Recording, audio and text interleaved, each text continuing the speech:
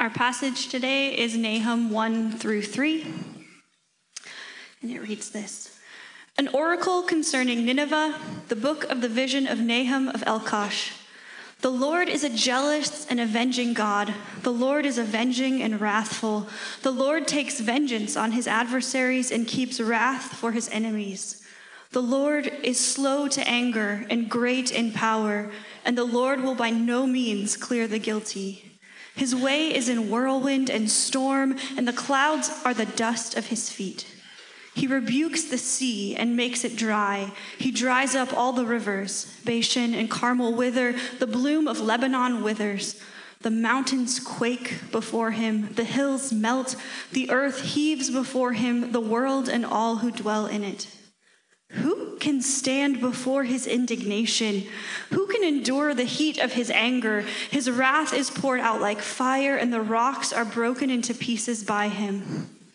The Lord is good, a stronghold in the day of trouble. He knows those who take refuge in him. But with an overflowing flood, he will make a complete end of the adversaries and will pursue his enemies into darkness.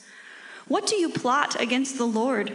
He will make a complete end. Trouble will not rise up a second time, for they are like entangled thorns, like drunkards as they drink. They are consumed like stubble fully dried.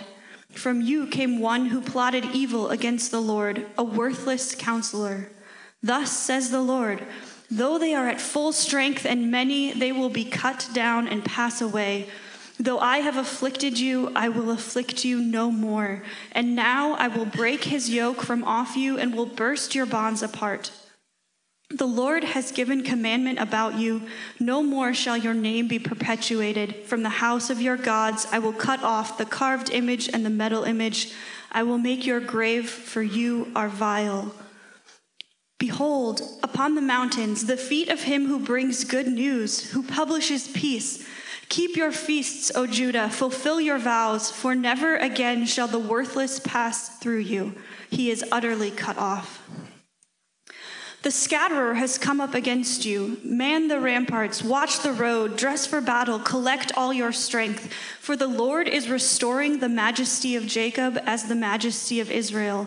For plunderers have plundered them and ruined their branches. The shield of his mighty men is red. His soldiers are clothed in scarlet. The chariots come with flashing metal on the day he musters them. The cypress spears are brandished. The chariots race madly through the streets. They rush to and fro through the squares. They gleam like torches. They dart like lightning. He remembers his officers. They stumble as they go. They hasten to the wall. The siege tower is set up. The river gates are opened. The palace melts away. Its mistress is stripped. She is carried off. Her slave girls lamenting, moaning like doves, and beating their breasts. Nineveh is like a pool whose waters run away. Halt, halt, they cry, but none turns back. Plunder the silver, plunder the gold. There is no end of the treasure or of the wealth of all precious things. Desolate, desolation and ruin. Hearts melt and knees tremble. Anguish is in all loins. All faces grow pale. Where is the lion's den, the feeding place of the young lions, where the lion and lioness went, where his cubs were, with none to disturb? The lion tore enough for his cubs and strangled prey for his lionesses. He filled his caves with prey and his dens with torn flesh. Behold, I am against you, declares the Lord of hosts, and I will burn your chariots in smoke, and the sword shall devour your young lions. I will cut off your prey from the earth, and the voice of your messengers shall no longer be heard. Woe to the bloody city, all full of lies and plunder, no end to the prey. The crack of the whip and rumble of the wheel, galloping horses and bounding chariot, horsemen charging, flashing sword and glittering spear, hosts of slain, heaps of corpses, dead bodies without end. They stumble over the bodies. And all for the countless whorings of the prostitute, graceful and of deadly charms, who betray nations with her whorings and people with her charms. Behold, I am against you, declares the Lord of hosts, and will lift up your skirts over your face, and I will make nations look at your nakedness and kingdoms at your shame. I will throw filth at you and treat you with contempt and make you a spectacle. And all who look at you will shrink from you and say, wasted is Nineveh. Who will grieve for her? Where shall I seek comforters for you? Are you better than Thebes that sat by the Nile with water around her, her rampart a sea and water her wall? Cush was her strength, Egypt too, and that without limit. Put, and the Libyans were her helpers. Yet she became an exile. She went into captivity. Her infants were dashed in pieces at the head of every street. For her honored men, lots were cast, and all her great men were bound in chains. You also will be drunken. You will go into hiding. You will seek a refuge from the enemy. All your fortresses are like fig trees with first ripe figs. If they shake, they fall into the mouth of the eater. Behold, your troops are women in your midst. The gates of your land are wide open to your enemies. Fire has devoured your bars. Draw water for the siege. Strengthen your forts. Go into the clay. Tread the mortar. Take hold of the brick mold. There will the fire devour you. The sword will cut you off. It will devour you like the locust. Multiply yourselves like the locust. Multiply like the grasshopper. You increased your merchants more than the stars of the heavens. The locust spread its wings and flies away. Your princes are like grasshoppers, your scribes like clouds of locusts, settling on the fence in a day of cold. When the sun rises, they fly away. No one knows where they are. Your shepherds are asleep, O king of Syria. Your nobles slumber. Your people are scattered on the mountains with none to gather them. There is no easing your hurt. Your wound is grievous. All who hear the news about you clap their hands over you. For upon whom has not come your unceasing evil? All right. Good morning, everybody. Kids, can you guys raise your hands up? All right. So my first question for you is, who can tell me what a sequel is? What do you think, Eleanor?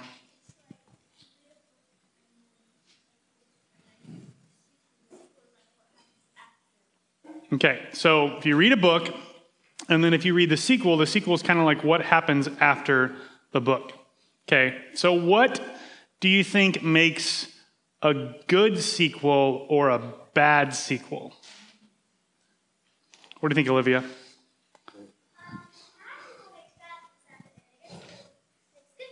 So a bad sequel makes bad things happen, a good sequel makes good things happen. So in the first place, you read the first book, and let's say, you meet all these characters, and you're like, hey, these are great characters. I really like these people.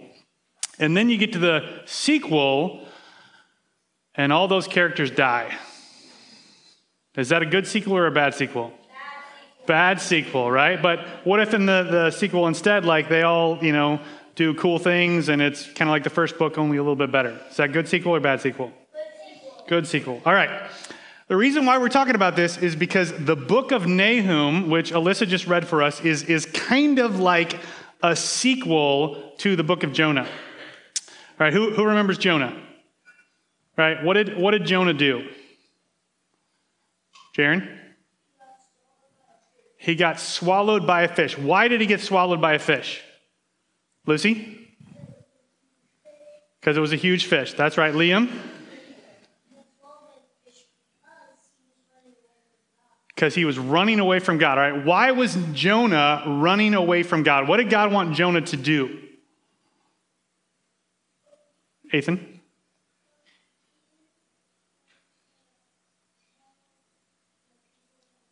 He didn't want to tell the people about God. That's absolutely right. The people that he didn't want to tell about God were the people of Nineveh.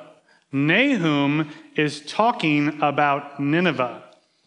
And what happened is, so Jonah, right, he didn't want to go tell the people to know about God, and so he ran from God, then he gets eaten by the fish, then the fish pukes him up on the beach, and then God tells him again, hey, Jonah, you need to go to Nineveh. And that time, Jonah actually goes to Nineveh, and he walks through Nineveh, and he preaches the good news that if the people will repent and turn from their sin and turn to God, then God will spare them and not send judgment upon them. And that's what happens. The people hear Jonah's preaching, they respond, they repent, they turn from their sin, they turn towards God, and God doesn't send judgment on Nineveh. But what we find out from the book of Nahum is bad news. Sometime after Jonah, the people of Nineveh decided they didn't want to follow God. They wanted to stay in their sin, and so they rejected him and rebelled against him. And so then God sends judgment, and that's what we read about in the book of Nahum. So Nahum is kind of a bad sequel, right? Because those people get that judgment poured out on them.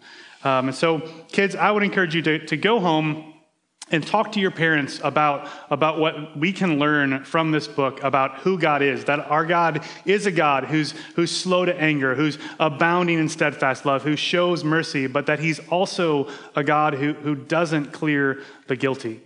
We need to repent of our sin. We need to trust in him in order to find forgiveness. So let's pray, and then we'll get into this passage together this morning.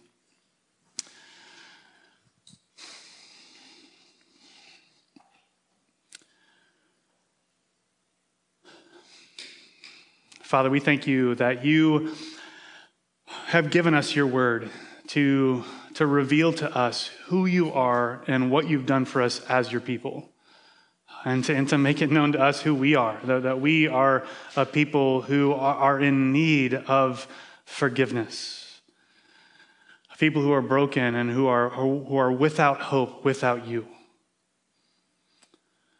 We thank you that you did send Jonah to preach good news, to give the people of Nineveh an opportunity to repent. And we're also thankful that you are just and that you hold people accountable when they don't turn from their sin and turn towards you. And so we pray that you would send your Spirit to help us this morning as we seek to learn more about who you are, about what you've done, about how we should respond to your word from the book of Nahum this morning. Jesus, in your name we pray. Amen. So we're over halfway through the minor prophets now, and I don't know if you've felt this way. Like, I have certainly felt this way, but that there have been times where it's kind of like it's the same thing week after week after week, right? Like the passage that read changes, but mostly it's all right. This is lots of bad news, but then like some good news too. Like pretty much every week, that's kind of what it feels like. Well, the good news is that this week is different. It's not really like that.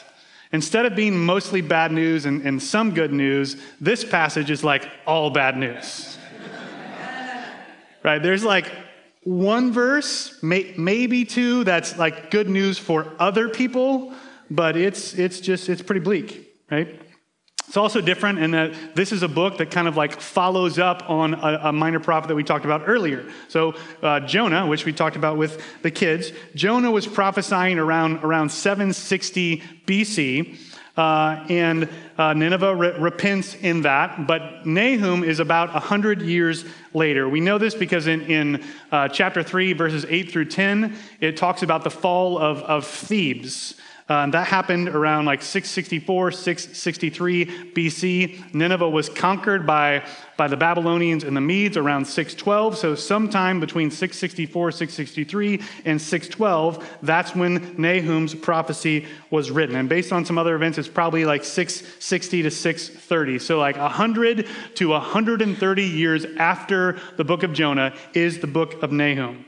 And this is sad news. Right? Because Jonah, like despite Jonah's attitude at the end of the book, like it kind of ends on a high note, right? It's kind of like the bright spot in the minor prophets. This guy who doesn't want to go, goes and he preaches, but the people respond, they repent, and then God doesn't send the judgment.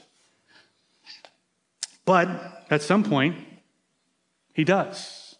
Right? We want people to respond in repentance. We want people to have their relationship with God restored, like we see in the book of Jonah as the Ninevites respond. But it's clear from the book of Nahum that their repentance didn't stick. It didn't last. It wasn't real. 15 years or so after the book of Jonah, there's this king named Tiglath-Pileser who rises up in power, and he leads Assyria to military dominance in the region. And it was a particularly cruel and violent campaign as they oppressed pretty much all the other nations around them, mistreated their people, killed them, carried them off into exile. This is where the northern kingdom of Israel is wiped out and kind of carted off.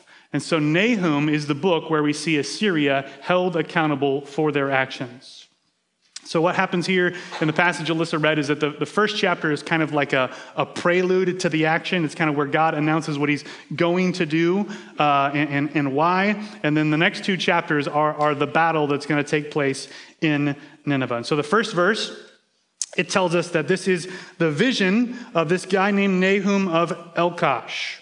And it's an oracle about Nineveh. So it tells us who's speaking and what he's talking about. And then he just jumps right into telling us about who God is. He says he's a jealous and avenging God. So God cares about his people. He cares about how they're treated, and he cares about his name. He defends and he upholds his honor and his people. And Assyria, in particular, have defamed his name and harmed his people.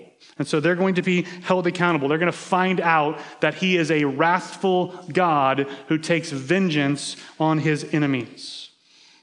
He's slow to anger, Nahum says, but that does not mean that he clears the guilty. He says that his way is in the whirlwind and storm, that the clouds are the dust of his feet. And this is important because nations like Assyria often connected the weather to the false gods they worshipped.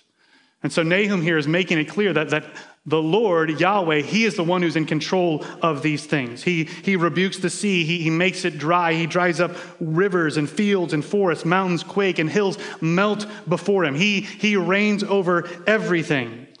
He asks, who can stand before his indignation? Who can endure the heat of his anger? And the answer is no one, right? If he is in control of all these things, if mountains quake before him, what are people? It says that his wrath is poured out like fire. Rocks are broken into pieces by him. But look at verse 7. Verse 7 says, the Lord is good, a stronghold in the day of trouble. He knows those who take refuge in him. All right, this is a side of God that the Assyrians experienced in the book of Jonah.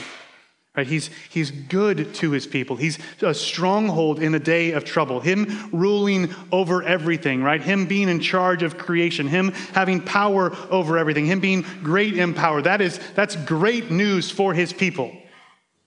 Right? If our God controls everything, that's good news for us. But it's terrible news for his enemies. That's why verse 8 starts with but with an overflowing flood. So floods are already overflowing. But this one is a particularly unstoppable, insurmountable, kind of over-the-top flood. He will make a complete end of the adversaries and will pursue his enemies into darkness. So this is Assyria's fate. Regardless of what they do, regardless of what they plot, regardless of their military might, God is going to make a complete end of them. They're not going to be given a second chance at this point. He says that they're like entangled thorns, so that they're like unfreeable. They're like drunkards as they drink. There's no turning back for them. They're like fully dried stubble. Once the match is struck, that fire is not getting put out. They have plotted against God, and now the nation is going to bear the consequences. The Lord speaks in verse 12. He says, though they are at full strength and many, they will be cut down and pass away. Though I have afflicted you, I will afflict you no more, and now I will break his yoke from off you and will burst your bonds apart. So this is directed at the southern kingdom of Judah. The northern kingdom is already gone, but the southern kingdom is still being oppressed by Assyria. And so the Lord is announcing to them, hey, I'm going to deal with Assyria, and then you're going to be okay for a while. To Assyria, he says, no more shall your name be perpetuated. From the house of your gods, I will cut off the carved image and the metal image. I will make your grave, for you are vile.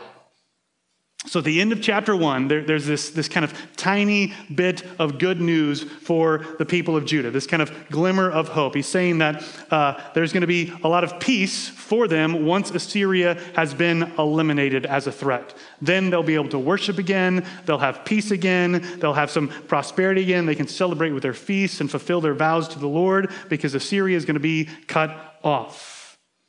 And then in chapter 2, the battle begins. The people of Assyria are told to prepare for battle, collect their strength, because the Lord is restoring the majesty of Israel and Jacob. He's avenging his people. This is why he's taking this action on behalf of his name and on behalf of his people. He talks about the scatterer. This is a reference to the people who are ultimately going to defeat Nineveh. That's the Babylonians and the Medes. He says that their shields, their clothes, they're permanently stained red with the blood of their enemies. They're ready for war. They quickly mobilize for battle. They move to the wall. They set up siege towers. The gates are open. The palace melts away. The city is quickly pillaged and plundered. It says there's no end of the treasure and wealth that's taken from the city. Right? As Assyria has gone out and captured all these places and plundered all these places, they're bringing all of that wealth back to their capital. And now their capital is being conquered and all that wealth is getting taken somewhere else. Verse 10 says, desolate, desolation and ruin, hearts melt, knees tremble, anguish in all loins, all faces grow pale. They thought that they were invincible. They thought that they were invulnerable, but they find out firsthand just how all of those nations that they had conquered felt. They thought that they were safe and protected, but now they're going to be wiped out. This is possible because of verse 13. It says the Lord is against them. Right? He's pouring out judgment on them for their actions. And so they're going to be cut off from the earth. Chapter 3 begins, woe to the bloody city, full of lies and plunder and prey. So the battle is raging in the city. It says that horses are charging, swords are flashing, spears are glittering, hosts of slain, heaps of corpses, dead bodies without end. They stumble over the bodies. Think about the contrast between this picture and what happened in Jonah. Right? So Jonah talks about how the city, was just massive.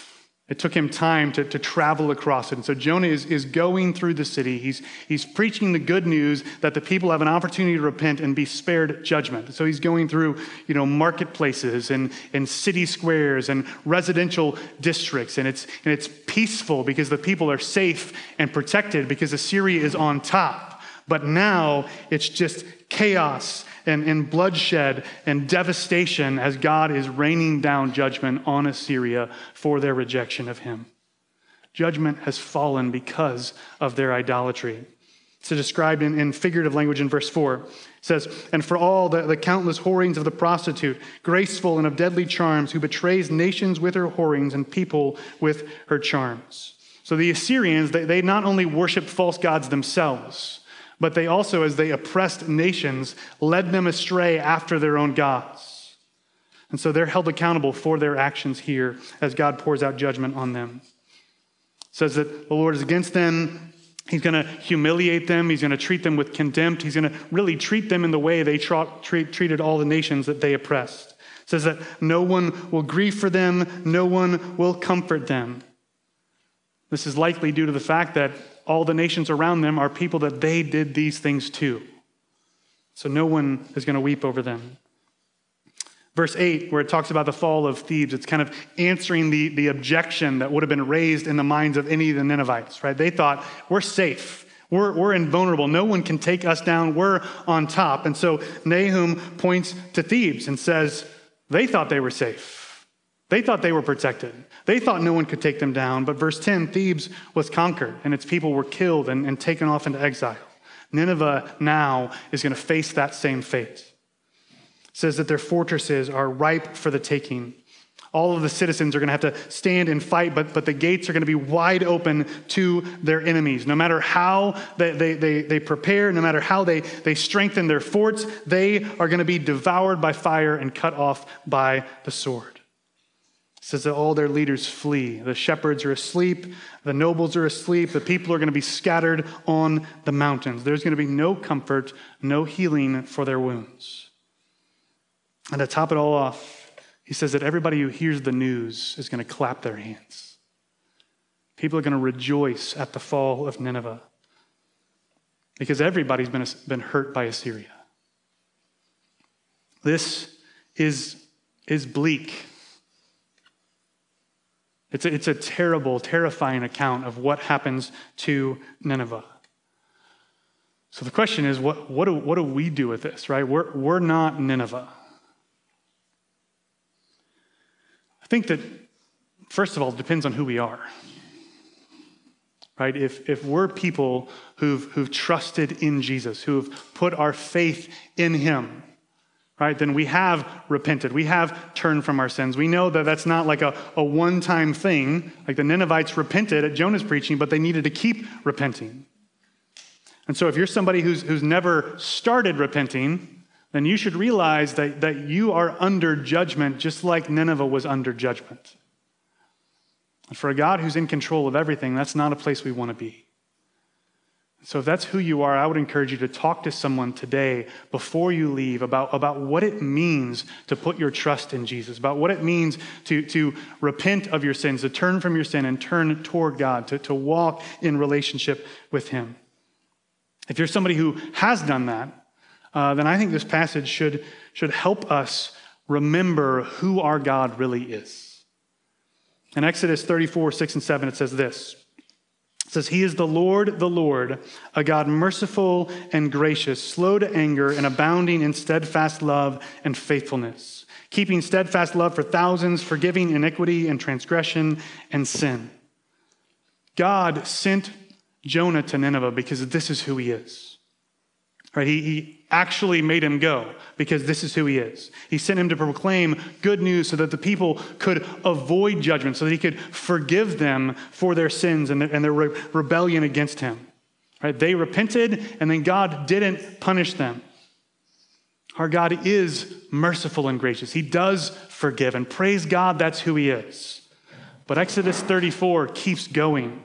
It also says, which Nahum talks about, he will by no means clear the guilty. Right? This is what we see happening in this book.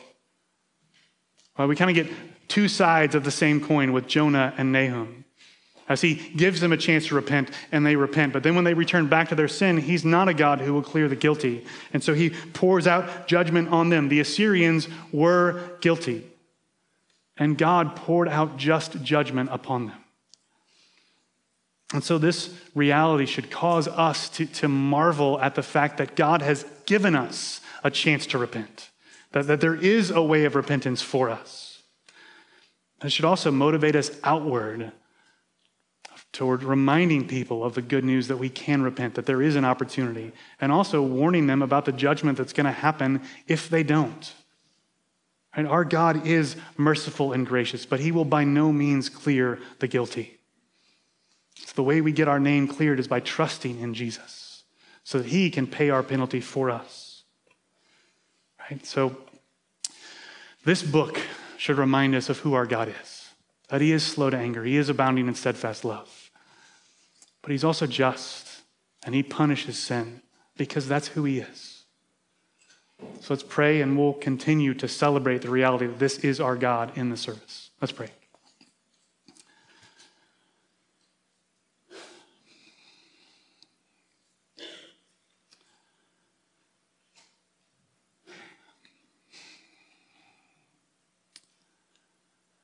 Father, I thank you that you are merciful and gracious.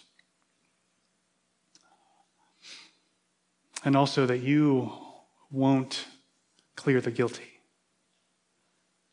But yet you've given us an opportunity to have our guilt cleared by Jesus. And so we pray that you would send your Spirit to convict sin in us so that we would turn from our sin and turn toward you in Christ. I pray that you would press upon us the importance, not of our own repentance, but also the repentance of those around us, so that we would be motivated outward with the good news of who Jesus is and what he's done for us. How we pray that our story and the story of those that we're in relationship with would be the story of the Ninevites in the book of Jonah and not the story of the Ninevites in the book of Nahum.